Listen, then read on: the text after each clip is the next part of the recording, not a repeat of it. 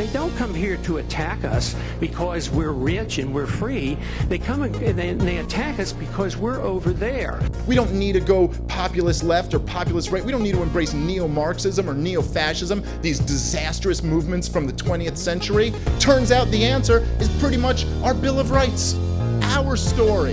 Embrace freedom. That's the answer. And if the LP has a purpose, it's not to put people to sleep. It's to wake them up. We're here because we love liberty, and we're here because we hate injustice. We are here to save mankind. We are here to fight. Join us, the Libertarian Party, in perhaps the most exciting, grandest endeavor in history, the restoration of American liberty. Ideas spread, they can't stop them. An idea whose time has come cannot be stopped by any army or any government. Hello and welcome to episode 103 of Decentralized Revolution, a podcast from the Libertarian Party Mises Caucus and Mises PAC. I'm Aaron Harris and I'm your host. A really great episode today with Dan Sanchez, and he is the director of content over at FEE, which is the Foundation for Economic Education, which if you don't know about them, they're really, old school OG libertarians as far as the modern American libertarian movement. The great Leonard Read, of course, was FEE for a long time, and they've done so much great work over the years. And one of the people that FEE has helped platform is Dan Sanchez, and he has written tons of stuff. He's done some work for the Mises Institute, where he launched the Mises Academy. He's a writing teacher. He's taught that over at Praxis. He's written for, of course, fee.org, mises.org, antiwar.com.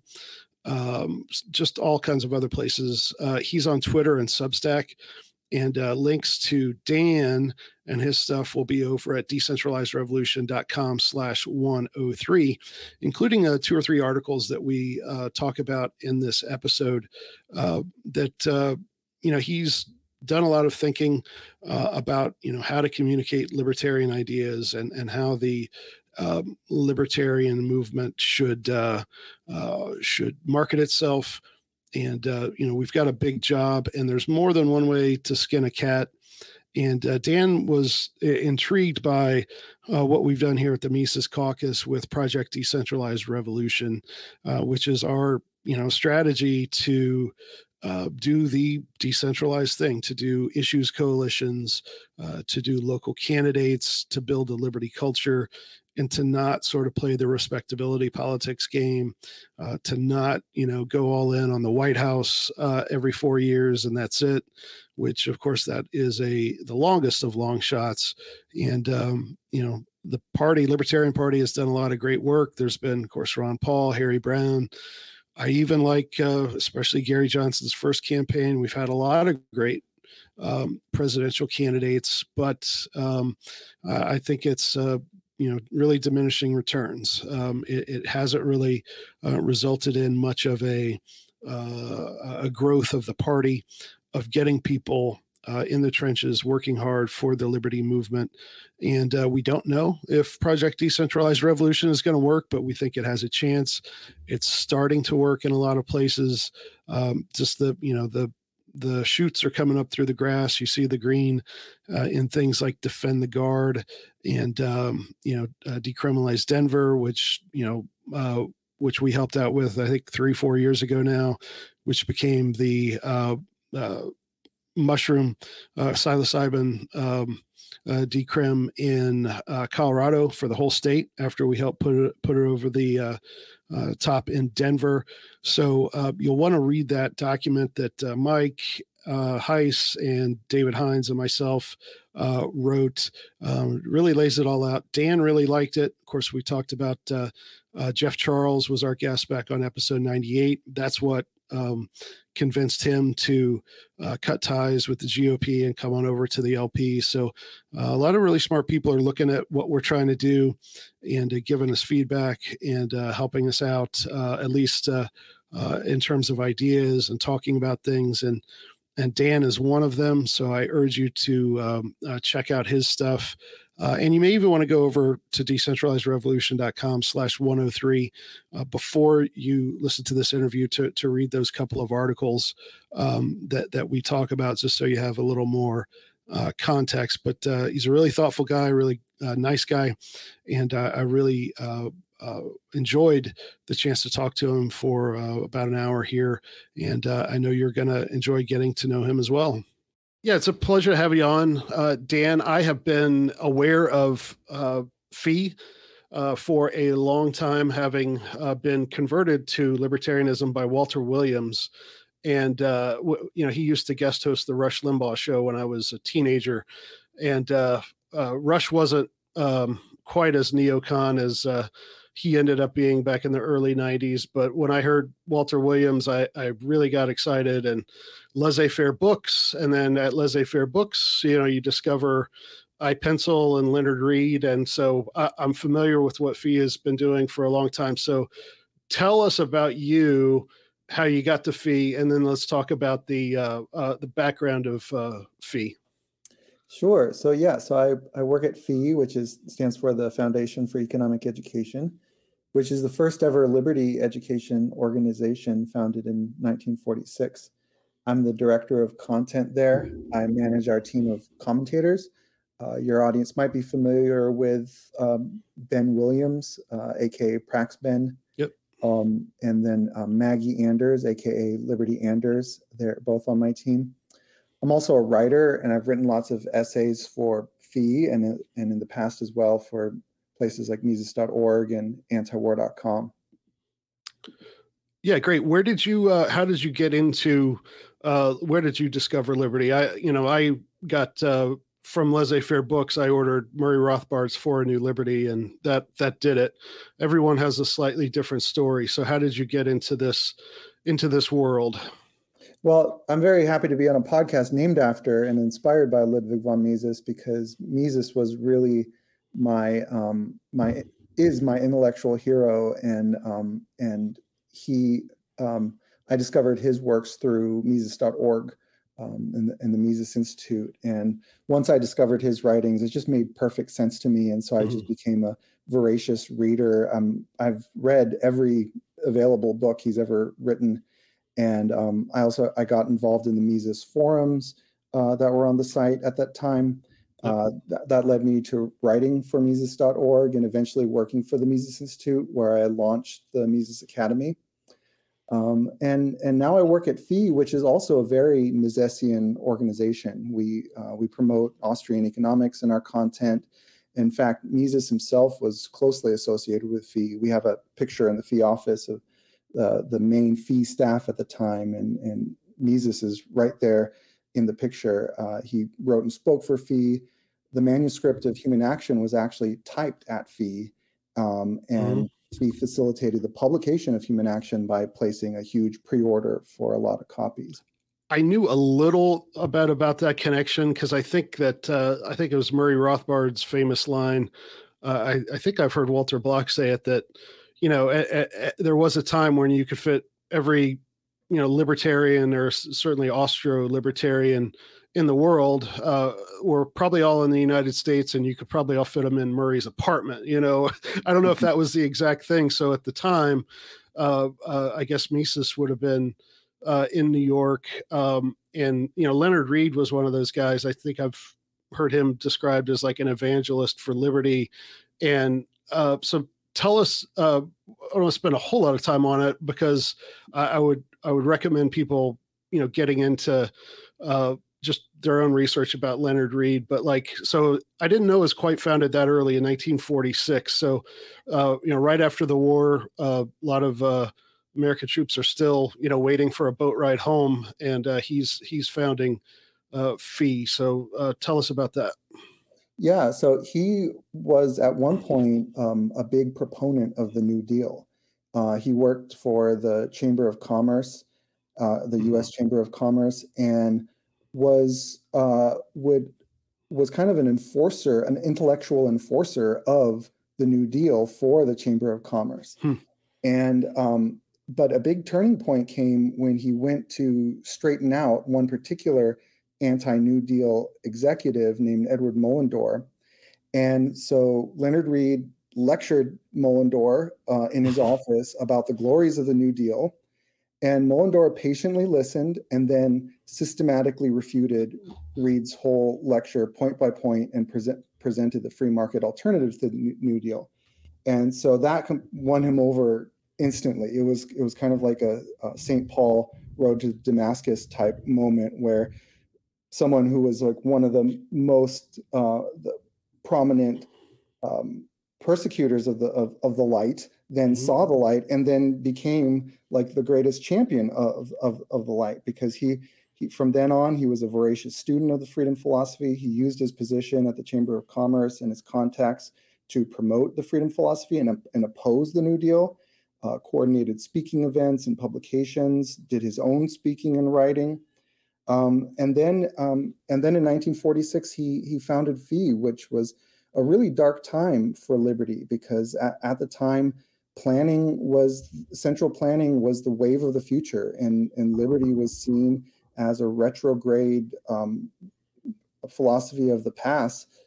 But FEE became the institutional hub of what remained of freedom lovers, and helped the popular understanding and prestige of the freedom philosophy recover through publications and seminars, through like Freeman and their seminars at FEE, and including Leonard Read's own publications like iPencil, which converted so many people to liberty. And he never forgot his conversion experience, because it deeply informed his strategy at FEE. He would give the traditional closing presentation at every FEE seminar. And what he would do is he would turn out the lights and turn on a little electric candle, and he would dim it to its lowest wattage. And he pointed out that it might seem that this light was powerless against the surrounding darkness, but he turned up the brightness just enough so that possibly someone sitting in the front row might be able to find and light their own candle. And then the light would have increased 100%. And then they could help two other people find their candle, and so on, until eventually throughout the room, there would be enough light to illuminate the whole room. And that was basically his philosophy of social change, his theory of social change, and he lived it. He was a living example of it, because Mullendore, because the candle is a metaphor for mastery of the freedom philosophy. Yep. And that kind of mastery, Leonard Read would always teach, is attractive and compelling. And so Mullendore's mastery of the freedom philosophy was enough to inspire Leonard Read to light his own candle, to develop his own mastery of the freedom philosophy. And then through FEE and through his writings and all of his activism, that he helped thousands, and ultimately through those thousands, millions, to light their own candles. And that's what we're continuing to try to do today. Yeah, it almost sounds like Atlas Shrugged meets the Book of Acts, right? Like he was one of like Wesley Mouch's guys, and then Jesus knocks him off his horse, and I had kind of known like the broad outlines, but I didn't know the details of all that. So, but yeah, it's amazing that guys like him and Murray and Mises, there wasn't that many, and now it seems to us some days. Yes, especially some days I'm really discouraged. I'm like, is the whole world mad? And why am I cursed with this knowledge of freedom and love for it? But then again, looking back compared to where those guys were, and if they can do what they did, then certainly, we can do what we're doing today. Exactly. And it dovetails right into, it was funny because thinking about talking to you, I wanted to talk about Leonard Read, and then, I said, hey, what do you want to talk about? And then you called my attention to a couple of articles. One, I think that came out back in August of last year, and another one in December. One is on the fee.org, and one is on, looks like it's Liberty Letters Substack. I'm going to link to both of those on the show notes page. But the one I wanted to focus in on first was it's called When an Idea's Time Has Come. And I don't know if you know this, but the sort of the intro theme to this podcast is a few different people, Tom Woods and Dave Smith and Scott Horton saying things. And of course, Ron Paul's in there a couple of times. In the end is this very line, an idea whose time has come cannot be stopped by any army or any government. And so it's perfect that you want to talk about this. And especially given, what we're trying to do is political. We're trying to, the Project Decentralized Revolution is to get local candidates to enter the fray of politics and to try to change things that way, and to do so with certain ideas that some people aren't familiar with, like nullification and a lot of economic principles and stuff that most people don't know. So we have a practical problem, and its underlying context is what do people understand and what are they willing to do? So tell us about that first article about the Ron Paul speech and how you break down the significance of what he's saying. Sure. And actually that article, I recently republished it on my Substack, but I originally published it back in 2014. Right. Okay. And what it was about the Ron Paul revolution, the Ron Paul movement. And really it was a Leonard Read type of revolution, that Ron Paul's mastery of the freedom philosophy was so great that it inspired a whole movement. That I like. There used to be the saying that it usually begins with Ayn Rand. Nowadays, the saying is like it usually begins with Ron Paul. That a lot of people trace their conversion to the freedom philosophy to seeing Ron Paul talk about it on the debate stage or at a speech. And so I really see that as what was hugely significant, because obviously he didn't become president, and so it wasn't really a legislative victory, but it was a victory of ideas, and that's what FEE's all about, and that's why I'm so intrigued by Michael Heiss's vision for the Mises Caucus and for the Libertarian Party, because it's really inspired by the Ron Paul revolution and the Ron Paul campaign, not so much as in terms of the political results directly, but in terms of the educational results. Yeah. And ultimately it's what Leonard Read taught is that it's the educational results and the groundwork of the ideas of the people that ultimately determines what kind of policies that we have. And I think Hayek, his approach, I think he wrote, I don't know if it was in Constitution of Liberty or the Why I'm Not a Conservative essay or somewhere in there, but, and you probably know, and I might have gotten that wrong, but I think his idea was like, hey, we need to educate the academics, because he was kind of saying something like politics is downstream of culture, maybe more so politics is downstream of what the sort of the opinion making class believe. And so if they are all being educated in university, then if we educate academia, then all of the people who, will go to college, they'll learn good economic and libertarian principles. And then the world that they are, they go into the sort of the ruling class, and the ideas will trickle down that way. And I don't think that's what happened. I think that at the same time, the socialists had been doing that for 50 or 60 years at least before, and they got a head start. And it's pretty clear they won the battle as far as academia. So we have the same fundamental insight that, what gets done in the political world has a huge link to what people believe and what they'll put up with.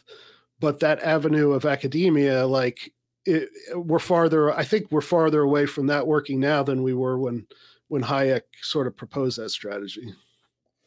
Right. I think that I'm not that familiar with Hayek's that particular writing of Hayek's, but I am skeptical of the route through academia because it's so captured. It's just so in bed with the government and so corrupted by that and really that's not necessarily where thought leadership comes from.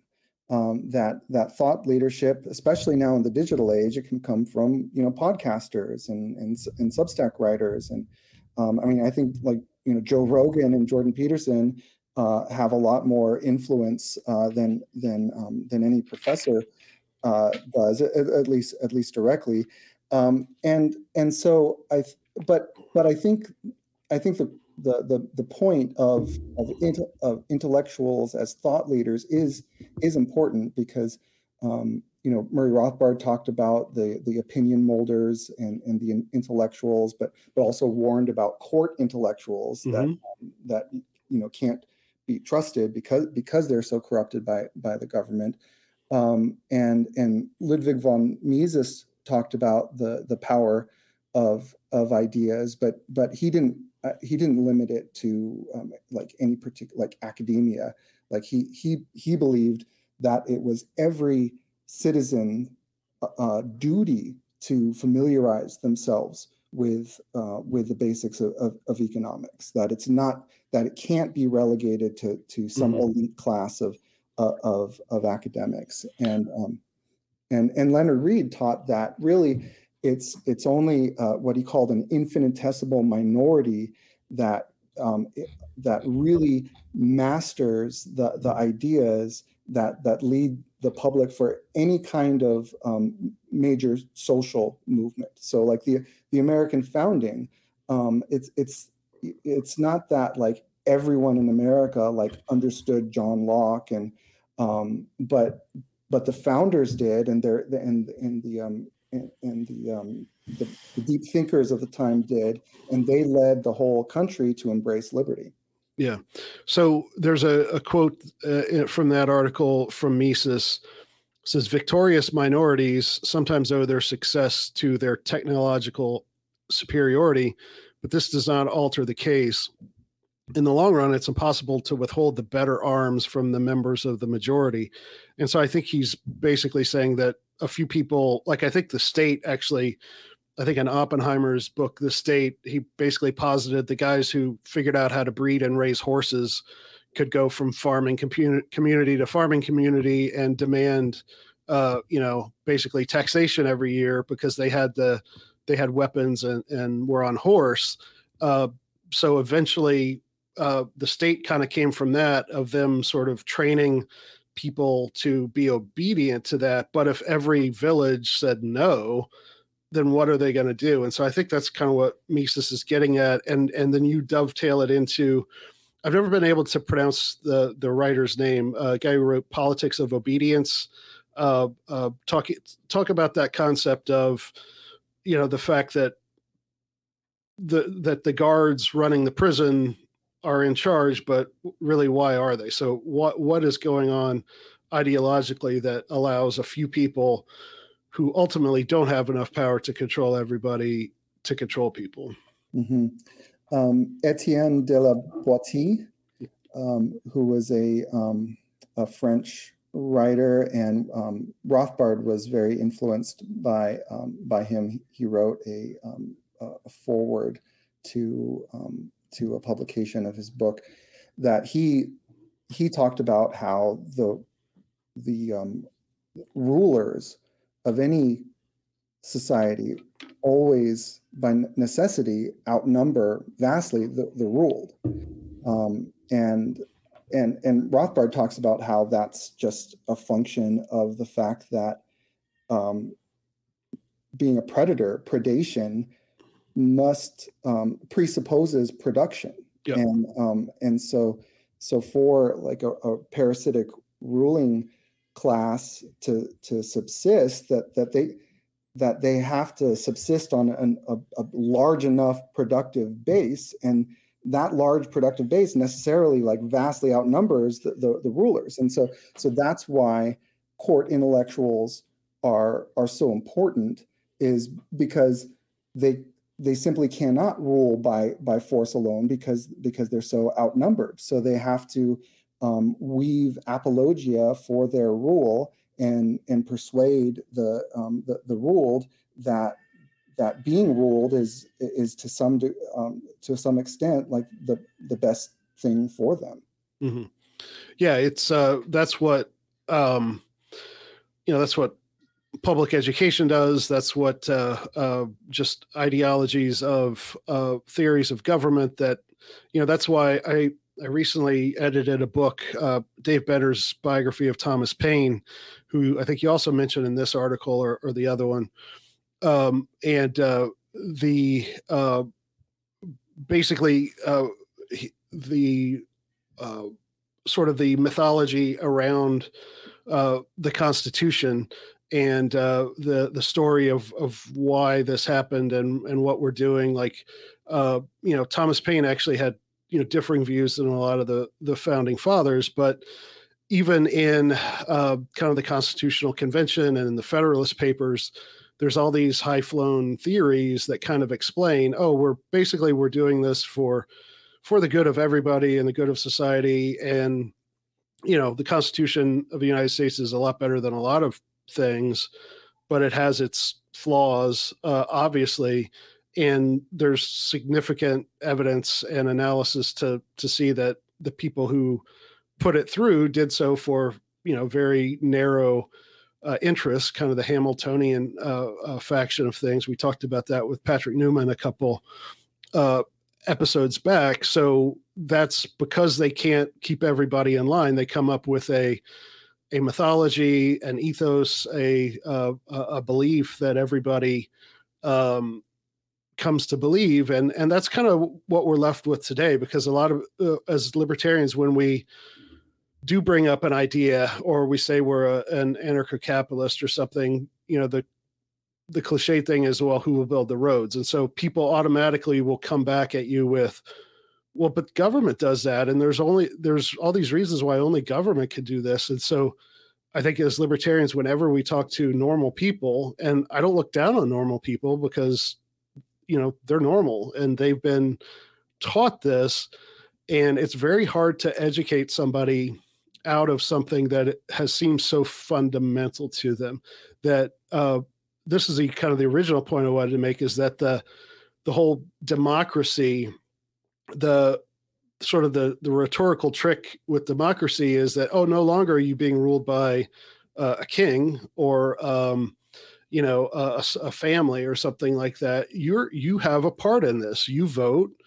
The government is you. And so the ruling class kind of, that's a new sort of ideological weapon that they've used to convince people that they really have a part in all this. And so, hey, if you don't vote, you don't have a right to complain. But if you do vote, and then sometimes you lose, but that's just how it goes. Yeah, I think that the lesson of all this is that power corrupts, like Lord Acton said. But not only that power corrupts kings and presidents, but power also corrupts whole peoples that like Bastiat talked about, how in the law, Frederick Bastiat talked about how, the old order was legal plunder of the ruling class, plundering the many. But the risk in a democracy is for that to become universal plunder, that everyone is trying to use the state, use their popular their ability to participate in the government to as a weapon to plunder other people for their own benefit, and so that's corrupting. Yeah. I think I think it was from the law, but maybe somewhere else, but the quote from Bastiat that kind of sums up in one sentence is, the state is that great fiction by which everyone attempts to live at the expense of everyone else. And so I know where I live here in Knoxville, the next town over is Oak Ridge, where a lot of people are employed by the nuclear power stuff. I forget all the little names of the departments, but TVA, the Tennessee Valley Authority, and is kind of linked in with all that. And so all these good people who have good jobs using good skills, if you talk about upset, well, the government, of course, has to do that. And so everyone, whether they have a sophisticated opinion of government or not, they have a vested interest in keeping the whole thing going, because, well, if we did away with the income tax and cut the federal money, then they're going to have to close down this lab, So even people we think sometimes, I think conservatives and libertarians from the right kind of characterize people trying to live at someone else's expense. Oh, that's like welfare moms, or people who don't want to pay off their college loans or something like that. Well, it's regular middle class people who are having doing honest work, but everybody's enmeshed in this system. And so the question is, how do we get out of it? And so, like, in your estimation, what was Ron Paul's solution for that? And were there any drawbacks? Like, what would have been the next step had he been elected president and started a political movement that, let's say the Republican Party was, half of them, became Ron Paulians? Well, how do we unspool things then? And so, like, what's the next step? We realize this is the problem now. Now, what do we do from a Ron Paulian perspective? Yeah, honestly, I don't know what would have happened if that had happened, because I am really, because like I said, power corrupts, and it can corrupt libertarians, like it has before. I'm not saying that it would have corrupted Ron Paul, because he seems very incorruptible, but I do wonder if that would have been premature, if like somehow like a libertarian regime was swept into power, that if a lot of like the libertarian like office holders would have been corrupted by that power, especially because there wasn't enough of what Leonard Read called a foundation of an actual understanding among the people of what freedom really means in order to support that, because like what Leonard Read said, that if the out front people, like politicians, that they're like thermometers, that they ultimately are the parameters that within which they act are set by the temperature, which is like the opinion, the influential opinion of over the people. And if that opinion is interventionist, we will have interventionist rulers, like no matter what. And he said that no matter what labels those those rulers give themselves, libertarian or whatnot, like it'll still be interventionist policies. And we've seen that in history before, that the reason why we had to adopt this makeshift title of libertarian is because the old word for our beliefs, which is liberalism, that was corrupted.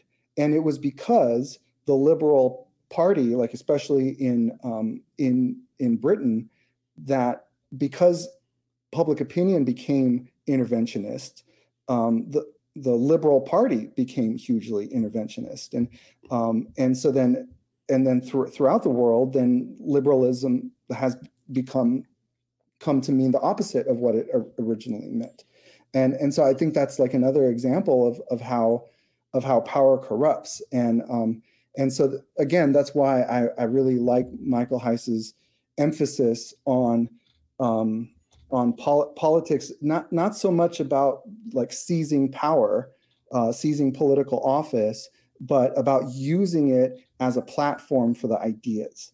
Yeah, so that's what really inspires me.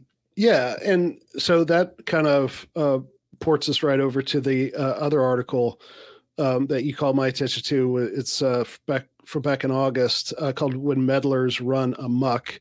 And you just said, putting the right people in office. The first subhead in your story is the office swap solution, and why you think that might not be sufficient. So tell us what you mean by that. Right. So that in his book, in Leonard Read's book, Elements of Libertarian Leadership, he has a chapter called Booby Traps, about pitfalls that libertarians often fall into. And one of those was he called the booby trap of political action. That he said that it's not that there's anything, in his opinion, wrong with political action per se, but it's just this notion that if we just get the quote unquote right people in office, that will solve the problem. But again, and this is where he said that ultimately what matters is the ideological groundwork of the population. And if that groundwork hasn't been done, if people are interventionist and statist in their inclination, it doesn't matter like who we get into office. Mm-hmm. And especially because that oftentimes that people who might be well-meaning, once they get involved, that they can become corrupted by that power and by the temptation to sway with the wind, to go along with the interventionist public opinion, because that's the route to political success at that time. So tell us what you mean by meddler in this concept, because this is something that I've thought a lot about, as far as it's the sentence says the solution that gets the most attention is direct political change, remove the mass meddlers from power and replace them with leaders who respect liberty. So it's talk about the type of person who does seem to be in power most of the time and what motivates them. Sure. So yeah, meddler is just another word for interventionist.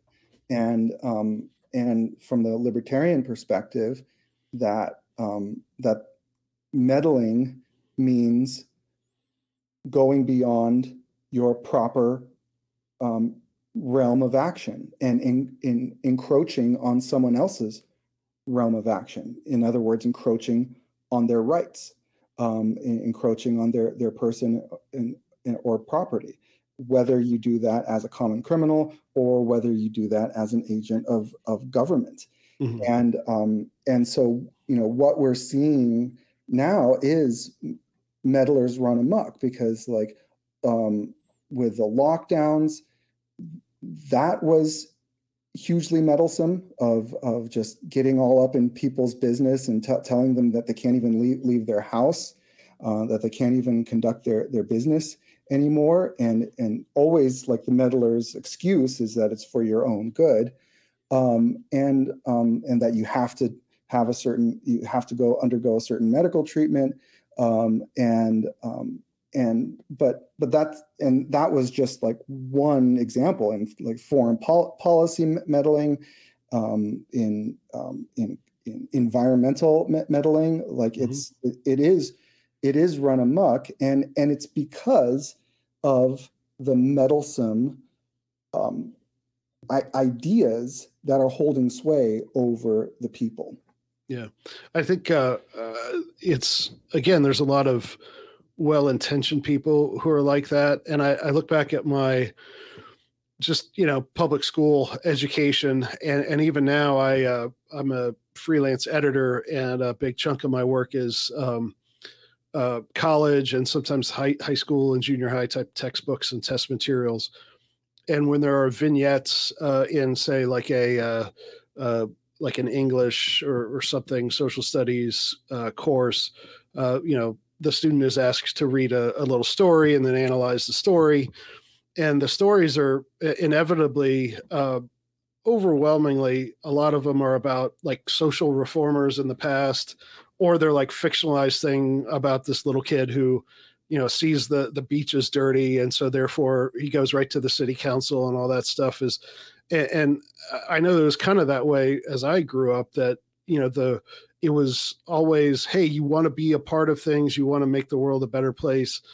And to do that, that means participating in government. And so just societally, again, from the idea is not, hey, find a way to do this peacefully and convince people. It's, oh, we have the government, we're part of the government, let's just go pass a law. And so I think people who are already sort of naturally inclined that way, and then they're indoctrinated that way. And so, of course, if I want to solve a problem, it means I have to get elected to Congress or lobby my school board or something like that. So it's very hard to break through that, because, and I think sometimes libertarians, we get it wrong because we come at people with all the reasons why they're wrong. But if they have legitimately good intentions and we're telling them they're bad people, like that's a hard trap to get out of. I mean, you have to, again, try to educate them on, hey, there are better solutions. And then we're kind of, to me, back at square one. It's very difficult. So I think that's what the local, the Project Decentralized Revolution strategy is, to run at the local level, introduce libertarian measures that are already popular. So like if you're in my county of Knox County, you're probably not going to want to lead with trying to legalize,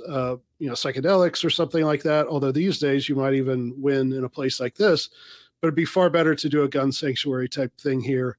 Whereas the thing we helped pass in Denver a couple of years ago on shrooms was, Denver is more amenable to those ideas.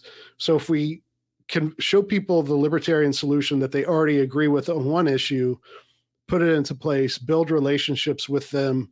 And so when the next issue comes along, then you might have some credibility with them, for them to listen to your ideas about privatization or decriminalization or nullification or something like that. Yeah, I'm a big fan of localism, broadly speaking, of like when you want to, it's like Jordan Peterson's message that if you want to change the world, start as locally as possible, and build your domain of competence out from there. Because like the kind of social reformer type mindset that you were talking about, that you're right that it's not just a function of intellectual error. There's also a bit of an emotional hang-up there.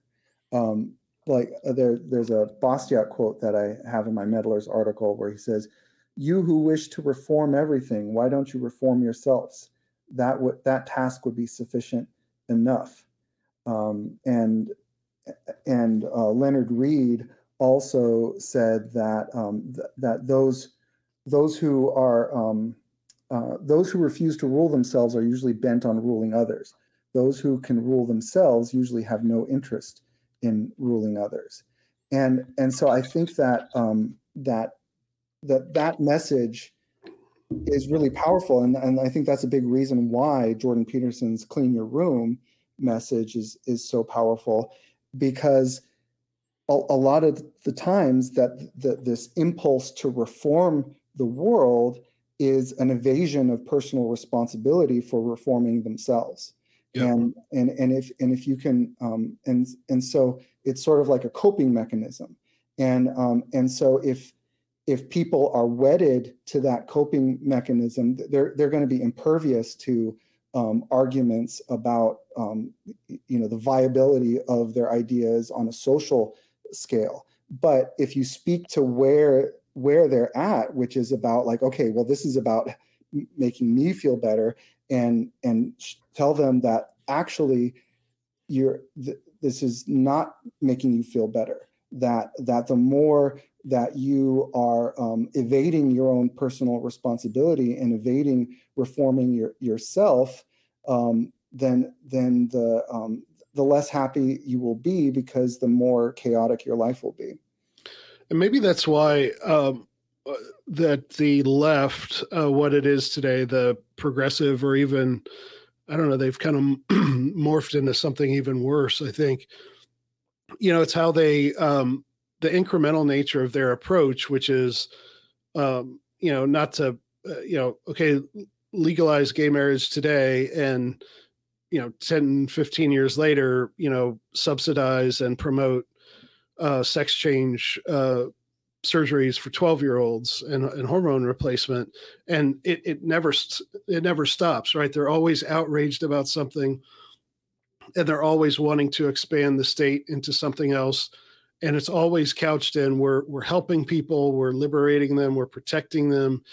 But it at some point, I think that your point about they're evading something in themselves, and I think libertarians, sometimes we retreat into ideology too. But I think that there may be something to that they don't want to work on themselves or their own families and communities. And so to fill that hole of I'm a good person, I'm doing something, which means I have to continually push the envelope into making society what I want it to be from my emotional perspective. And that's why, it's very hard to coming up against someone like that. That's why I think a lot of the leftist cultural stuff that is being pushed by the state and by academia and other institutions these days, it's because I think a lot of times people don't want to offend someone, that they're not willing to stand up and say, no, maybe we shouldn't make this mandatory, or maybe we shouldn't go this far. It's out of, I think, concern and not wanting to be seen as insensitive or to hurt someone's feelings. And so there's another point that, going to what Jordan Peterson and, sort of maybe even a traditional religious outlook would be is, if you don't order your own affairs, then you're going to have everyone around you is going to sort of pay the cost for that. Mm-hmm. Right. And Leonard Reed taught that too, because like you mentioned, that sometimes libertarians fall into this trap too. And so Leonard Reed really taught that right method in promoting the ideas of liberty is first and foremost tending to your own candle. First and foremost, not taking it upon yourself a mission to reform other people, to reform yourself, to develop your own mastery of the freedom philosophy. And when you talk to other people about it, do that in the spirit of truth seeking and trying to work out the truth yourself, because that's contagious. When people see that you're an earnest devotee of the truth and you're just trying to figure things out, then they want to emulate that. But when obviously you have like an axe to grind, and when you just want to win the argument and reform the other person in your own image, then they put up walls against that people can detect that, and then they end up clinging to their beliefs even all the more. Yeah. This might be a good time to ask you. I didn't necessarily have this on my agenda going in, but the whole, I think what's called the post-libertarian thing is that there are some people who used to be libertarians, some more recently than others, who are basically saying, yeah, Mises and Rothbard and Bastiat were right, but things are so bad now that the state is becoming so fascistic and socialistic that for some of them have sort of permanently renounced non-aggression. Some of them, I can't quite tell, but it's the implicit thing is like, well, we need to abandon that traditional libertarian ethics for now. And then once we get government down to a good enough size, then maybe we can go back to that. So is that maybe, were you warning against that? There's a line, for example, we must beware, but in so doing, we must be wary of fighting fire with fire, of meddling with the meddlers. For example, we must never use government intervention for cheap wins against interventionists, for then we become what we hate. Are you seeing some of the same thing I'm seeing, that libertarians or ex-libertarians are maybe falling into that trap? Yes. And there's another article I wrote called Are We Living in a Kakistocracy? Which is a term for government by the worst. Because in that article, I quote another Leonard Read passage where he talks about the importance of focusing on the ideas and not the enemy, like not like an enemy class, because once it becomes like a siege mentality of just like my allies versus my enemies and not about the principles, then it's like anything goes, because then anything that hurts your enemy is fair game. And before you know it, you've abandoned the thing that you set out to do. And then you end up becoming more and more like your enemy, because in that game, once you start playing that game, you're going to want to take every advantage, and then you're going to it's not going to stop at necessarily at any sort of like, okay, well we'll go this far because we need to. But once you've abandoned the principle, it's like, why not go farther?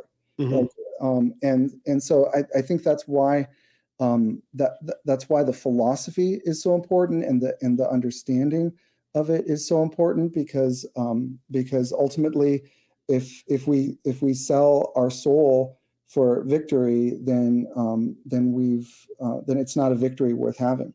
Yeah.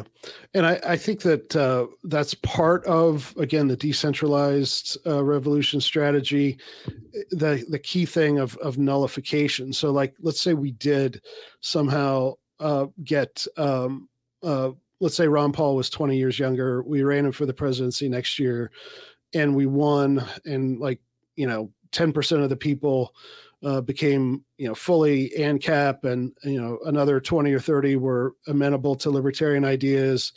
And, we did that, then the pushback, I think, would be pretty great. I mean, we might have a Dallas 1963 situation.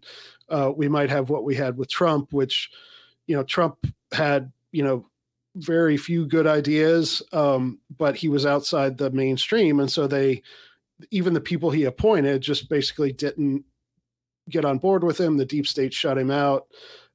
They framed him for Russiagate, and here we are. So if we go after the big prize, I think the repercussions come quickly. But I think the strategy of nullification is so powerful, and maybe the key to this whole thing of if we can get into people's minds that there's no reason why Knoxville should be the same as Atlanta or Sacramento or Boston, and it's okay to just ignore a law. And that's kind of going to the, civil disobedience, peaceful noncompliance. I'm about 99.5% a pacifist for both, moral reasons and practical reasons. But I feel dirty when I used to be on social media and really get into these knockdown dragouts. And it's like, and that's just a microcosm of what, the political world can be. And it's like, I don't think we could win with the post-libertarian strategy, but even if we did, I think before we won, we would become Darth Vader, So right. If I'm going to lose, I'd rather lose and be Obi-Wan Kenobi. And ultimately, I think that strategy will be the winner, just because if the system starts to fall apart, it's hard to put it back together again. And it's not going to be perfect, but it'll be better, I think. Mm-hmm. Yeah, I really think of civil disobedience as localism applied to nullification. Yep. Mm-hmm. Yeah, I mean, and that's why the withholding taxes and the digitization of payroll and all that stuff is so important, because people could just say, I'm not going to file. Like if 10% of even today, if 10% of people just didn't file their taxes and tried to do that, they couldn't get everybody, So it goes back to full circle to what we were talking about, is sometimes the people, and I think Mises even says this, is that, and maybe even Rothbard too, is sometimes the consent is tacit consent, or like, yeah, I'm going to go along with it because I just don't want to pay the cost of trying to start a revolution or whatever. So that's part of the reason why if that mythology works on most people, then the people who would be inclined to change something, are they really going to put their necks on the line for that? So that's why I think we have to give people unfortunately, it's a longer term strategy. There's no quick wins. But I think it's ultimately a more sort of anti-fragile type of approach. Right. And there's an educational aspect to civil disobedience too, because it is a testament to the convictions of the person who's practicing civil disobedience. And I think that's been borne out by history, that movements that practiced civil disobedience, that it garnered huge support and huge curiosity in those ideas, and it's not corrupting. And that's what's different about trying to use the power of the state for your ideas, because that is corrupting, and ultimately that invites not emulation but disgust at you and your ideas. Right, or at least fear and disgust, and it's a toxic, that's an overused word these days, but it really, I think, eats away at you if you give into that. We don't have a whole lot of time left, but I'm interested. I don't think I was ever fully aware of. I'm trying to find it in the articles now. The what's it called? Elements of libertarian leadership. So, talk about that. I'll do a link in the show notes page to how people can get that. Tell us how you can get it, and maybe let's talk about another idea that you think people might be enlightened by before we head out. Sure. Yeah. So you can find Elements of Libertarian Leadership on fee.org. So if you just plug into this like site:fee.org into a search engine, and then Elements of Libertarian Leadership, we have it in HTML format, but we also have it in ebook format. And it's basically Leonard Read's handbook on the strategy of liberty. So he says that there's a freedom philosophy, and then there's a freedom methodology, and the two are very interlinked, because you can't pursue the methodology of freedom while violating the philosophy of freedom.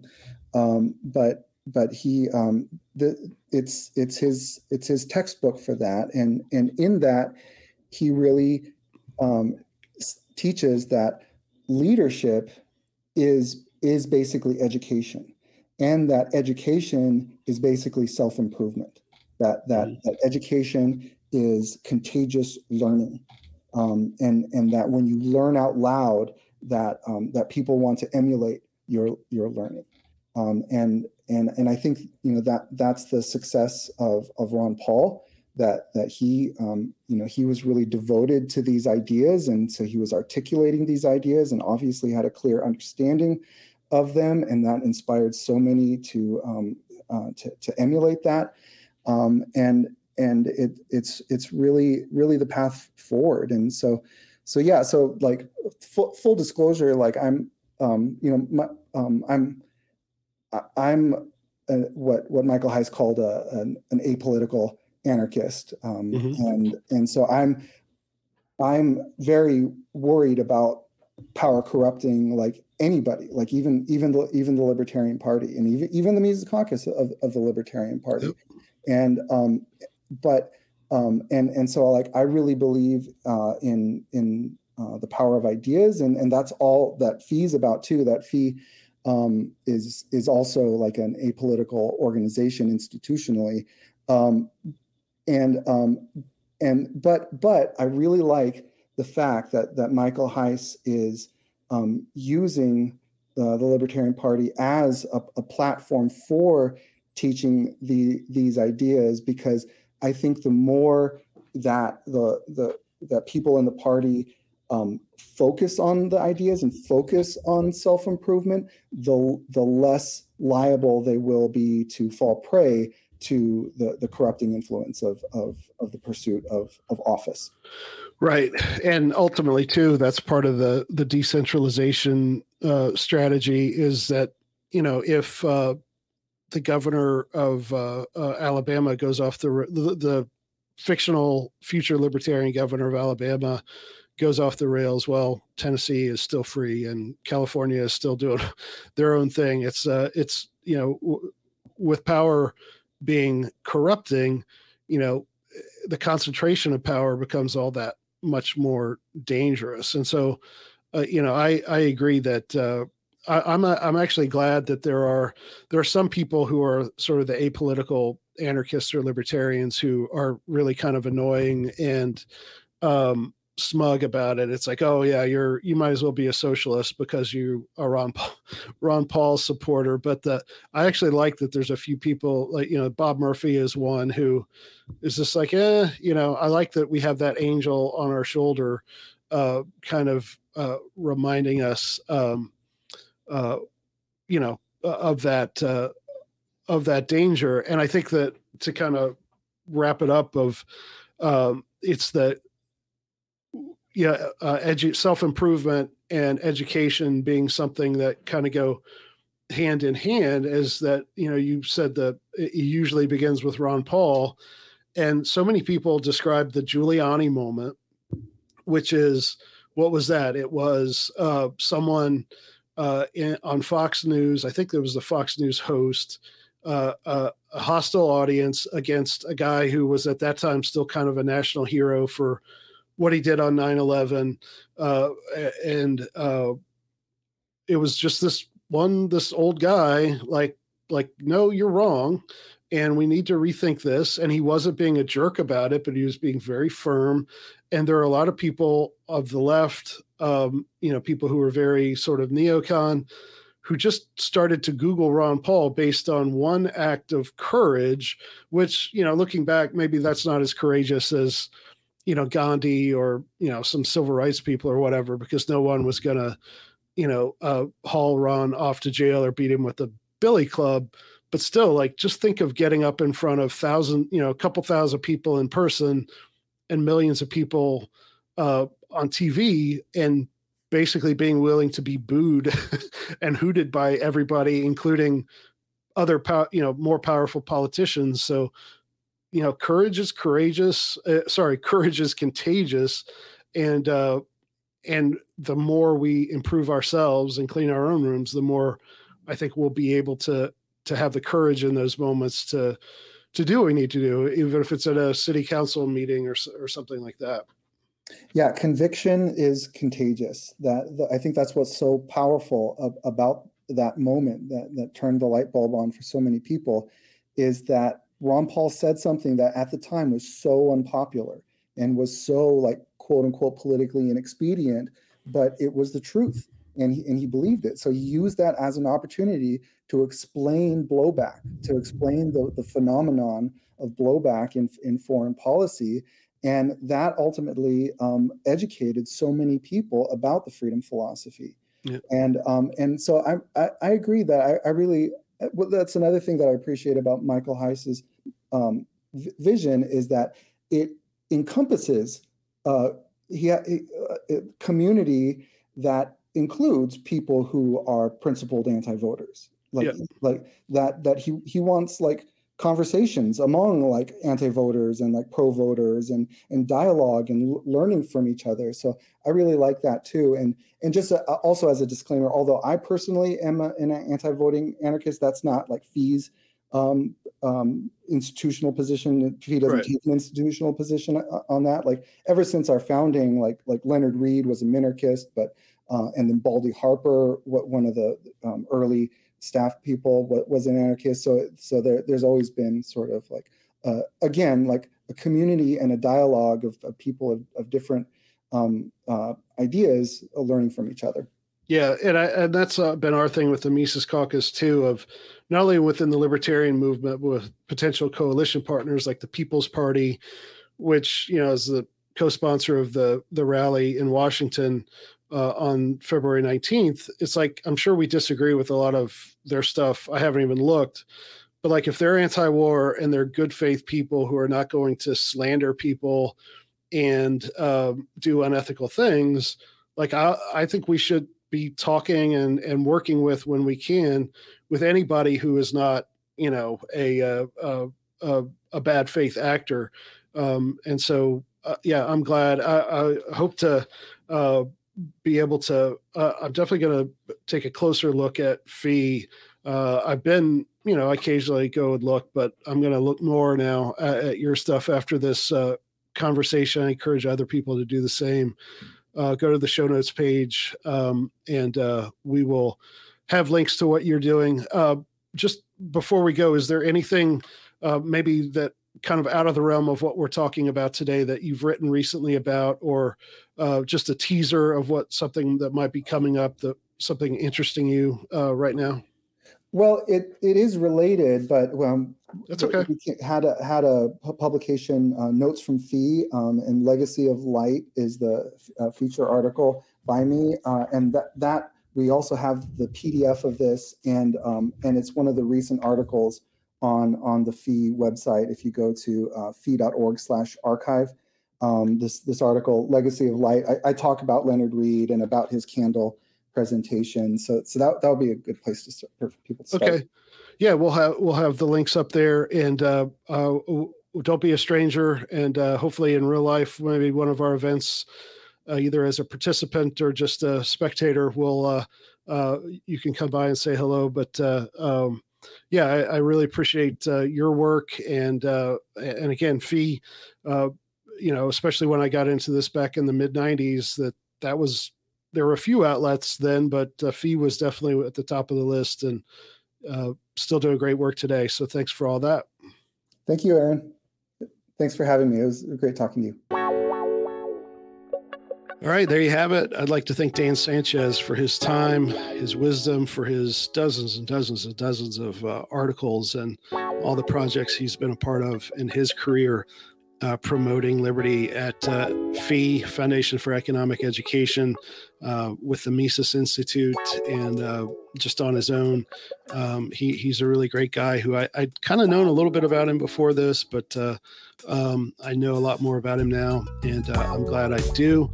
So go over to decentralizedrevolution.com/103. That's the show notes page. You can find out more about him and what we talked about over there. Thanks to my co-producer, Simon Kalpin, and thanks to Dave versus Goliath for all the music you hear on Decentralized Revolution. Thanks to everyone who subscribes to that email list and gives to Mises PAC at takehumanaction.com. Just go over there. You can give a monthly contribution. You can give a one-time gift. If you want to make a bigger donation to the Super PAC, just go over to takehumanaction.com, sign up for the email list, and indicate that when you sign up, and we can get in touch with you. But there's all kinds of ways to help the Mises Caucus, and getting involved with your chapter in your state is really the first step for most people. And again, takehumanaction.com, that's where you get signed up to do that. And thanks to everyone who shares, rates, reviews, and subscribes to Decentralized Revolution. Thanks for listening, and we'll see you next time.